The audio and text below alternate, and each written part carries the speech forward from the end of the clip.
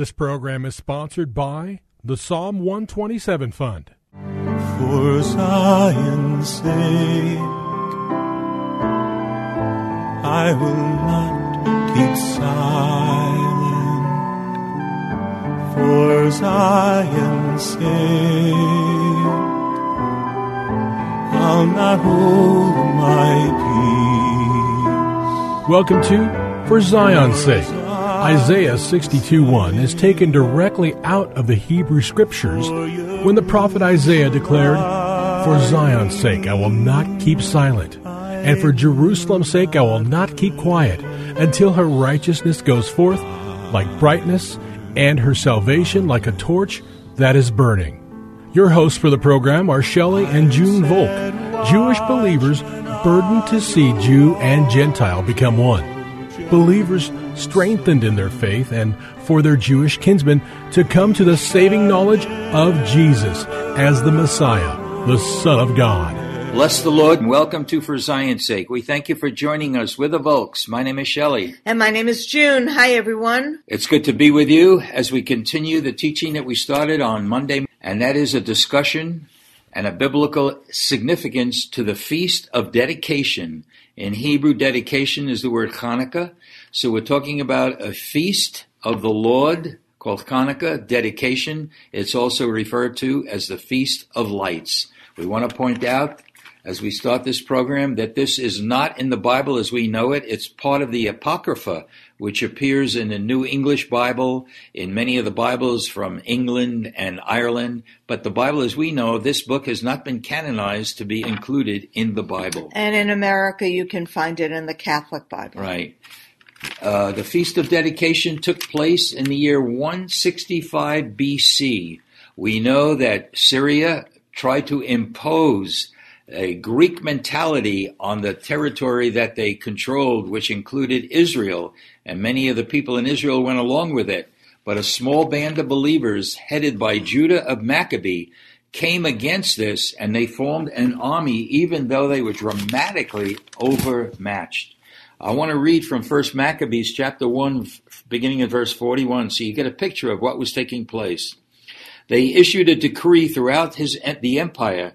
The subjects were all to become one people and abandon their own laws and religion.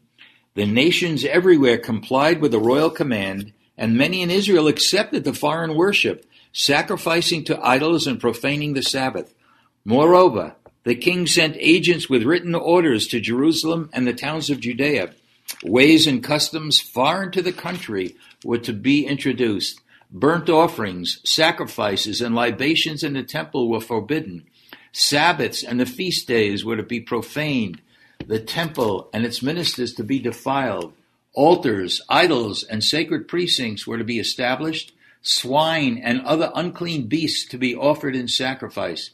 They must leave their sons uncircumcised. They must make themselves in every way abominable, unclean and profane, and so forget the law and change all their statutes. The penalty for disobedience was death.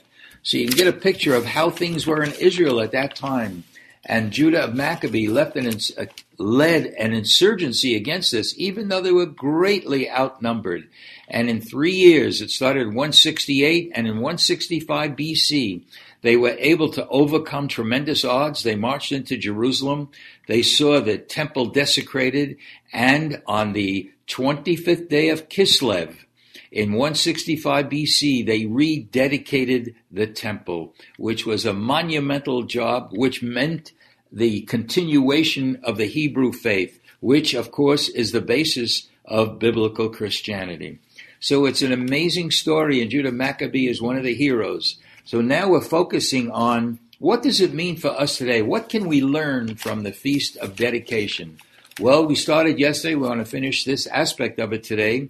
We're either going to be like some of the people in Israel and just be willing to go along and compromise what we really know is truth and be assimilated into another culture, or we're going to stay separated unto God. Do we live as one set apart to God? We said yesterday that when you read the New Testament, Believers are called pilgrims, strangers, sojourners, aliens. Jesus declared very clearly, my kingdom is not of this world.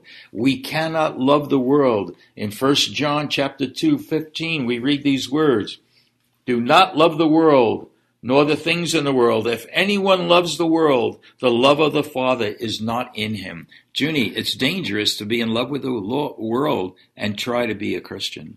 And you know, it's interesting, Shelley, because the New Testament tells us, for God so loved the world that he gave his only begotten Son. And we spoke about on Tuesday how Christmas and the 25th day of Kislev are connected, in my opinion. Right. And it was the birth of the Messiah. And the Messiah came and poured out his life Hallelujah. for us. Thank you, He Lord. wanted to save us. He wanted to heal us. And the Feast of Dedication that we're celebrating on the 25th day of Kislev, the Festival Lord. of Thank you, Lord. Lights, is something for us to consider, because the story, which is not written in the book of Maccabees, but in Jewish writings, that there was a cruse of oil enough to last for one night, but that cruse of oil lasted for the 8 nights that it took to cleanse and rededicate the temple and win the battle. That's right. And 8 is the day of new beginnings. And so if we think of, Shelley, the Feast of Dedication, the Festival of Lights, oil being symbolic of the Holy Spirit, that we would really consider to rededicate our life Amen. through the power of the Holy Spirit to be the light of the world as we follow the Son of God, the Messiah, Jesus. Yes, let it be. We read these words in chapter 2 of Titus, beginning at verse 11. For the grace of God has appeared, bringing salvation to all men, instructing us to deny ungodliness and worldly desires, and to live sensibly, righteously, and godly in this present age, looking for the blessed hope and the appearing of the glory of our great God and Savior, Messiah Jesus, who gave himself for us, that he might redeem us from every lawless deed and purify for himself a people for his own possession, zealous for good works. These things speak and exhort and reprove with all authority. Let no one disregard you.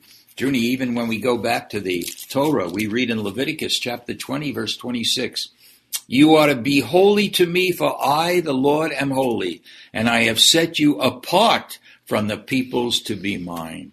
Junie, what an appeal from God who loves us. And now we have to really consecrate ourselves and rededicate, if necessary, our lives unto the Lord.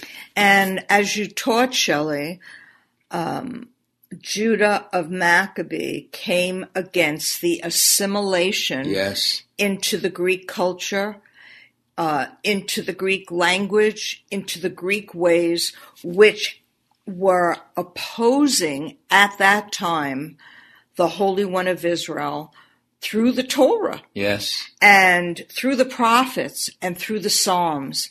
And so we need to see that Jesus came, as Lord he of all. said, not to start a new religion, Shelley, but to fulfill Yes, what yes, was written yes, Lord. about him. And so if we really do not want to be assimilated amongst whatever culture we come from, but enter into the culture of Thank the you. kingdom. Amen. Jesus said, my kingdom is not of this world, that we can take this time of year, and it is, how can I say, a change happening in the earth since President Trump said that America will stand with Jerusalem as being the capital of Israel.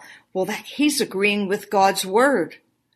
And that is infuriating countries against America and against Israel. And the point is not the people, but this battle is the battle between the Lord Jesus Christ the Savior of the world, the God of the whole earth, and the devil, Yes, because Lord. a covenant was given to Israel. And there's a controversy that has been over this covenant ever since it was made. And the church, Jew and Gentile alike, being one new man, agrees with the covenant given to Israel and agrees with God's word. The power of God will be seen in our Hallelujah. life.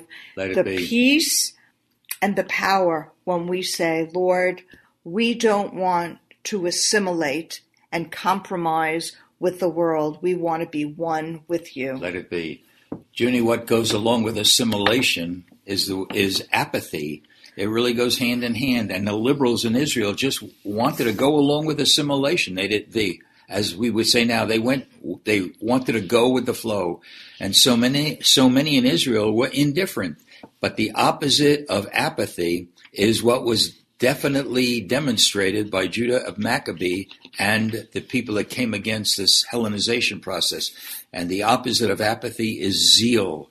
The Maccabees were zealous. They were zealous because they lived and were willing to die for their convictions. And we just saw in Titus that we need to be zealous for good works. We also see another thing that was demonstrated there was a willingness to be part of a remnant. Judah Maccabee and his forces were very, very small compared to the people that wanted to go along with this Hellenization. And when all odds are against you, there will be the Word of God says, we cannot look at what the odds are, as the world would say it, but there will be a great falling away in the last days. And we need to stand tall, just as Judah Maccabee stood tall. We see how God has always dealt with a remnant in the past. For example, Junie, when 12 spies were sent out to spy out the land, 2 stood against the general consensus. And those 2 were Joshua and Caleb. And it says of Caleb, and I'm sure it includes Joshua as well, they were of another spirit. We need to see spiritually and need the gift of the discernment of spirit in this day and age, because the world, the devil, and our own flesh are going to come against true spirituality. We need to be eternally minded people and not just focus in on the now of the situation, not be assimilated into the issues of the world, but seek first the kingdom of God and God's righteousness, and all these other things will be provided for us. Junie, we know these things, but God, because of the day and the age that we're living in, is really calling us to live it, to demonstrate it. And Judah Maccabee led a force that preserved the Hebrew faith. And there's always a cost, Shelley. It cost Jesus his physical life, and in a very real way, it could cost us our physical life, but it costs us a death to our flesh and to our own opinions, the way we think. We want to have our minds renewed for the mind of Christ, and we want to agree with God's word and not compromise. So, Lord, I just pray for our listeners. Lord. I pray for Shelley and myself that we would be one with the Father as Jesus was one with the Father, and agree with your word in your life and not assimilate. I ask this in Yeshua's holy name. Amen. For Zion's sake. Thank you for joining us this evening. If you would like to get in touch with Shelley and June, you can write to them at P.O. Box 1784, Scottsdale, Arizona 85252. That's P.O. Box 1784, Scottsdale, Arizona 85252. And you can also contact them on their website, ShelleyandJuneVolk.com. That's ShelleyandJuneVolk.com. Until next time, the Lord bless thee and keep thee. The Lord make his face to shine upon thee, and be gracious unto thee. The Lord lift up his countenance upon thee, and give thee peace. This program was sponsored by the Psalm 127 Fund.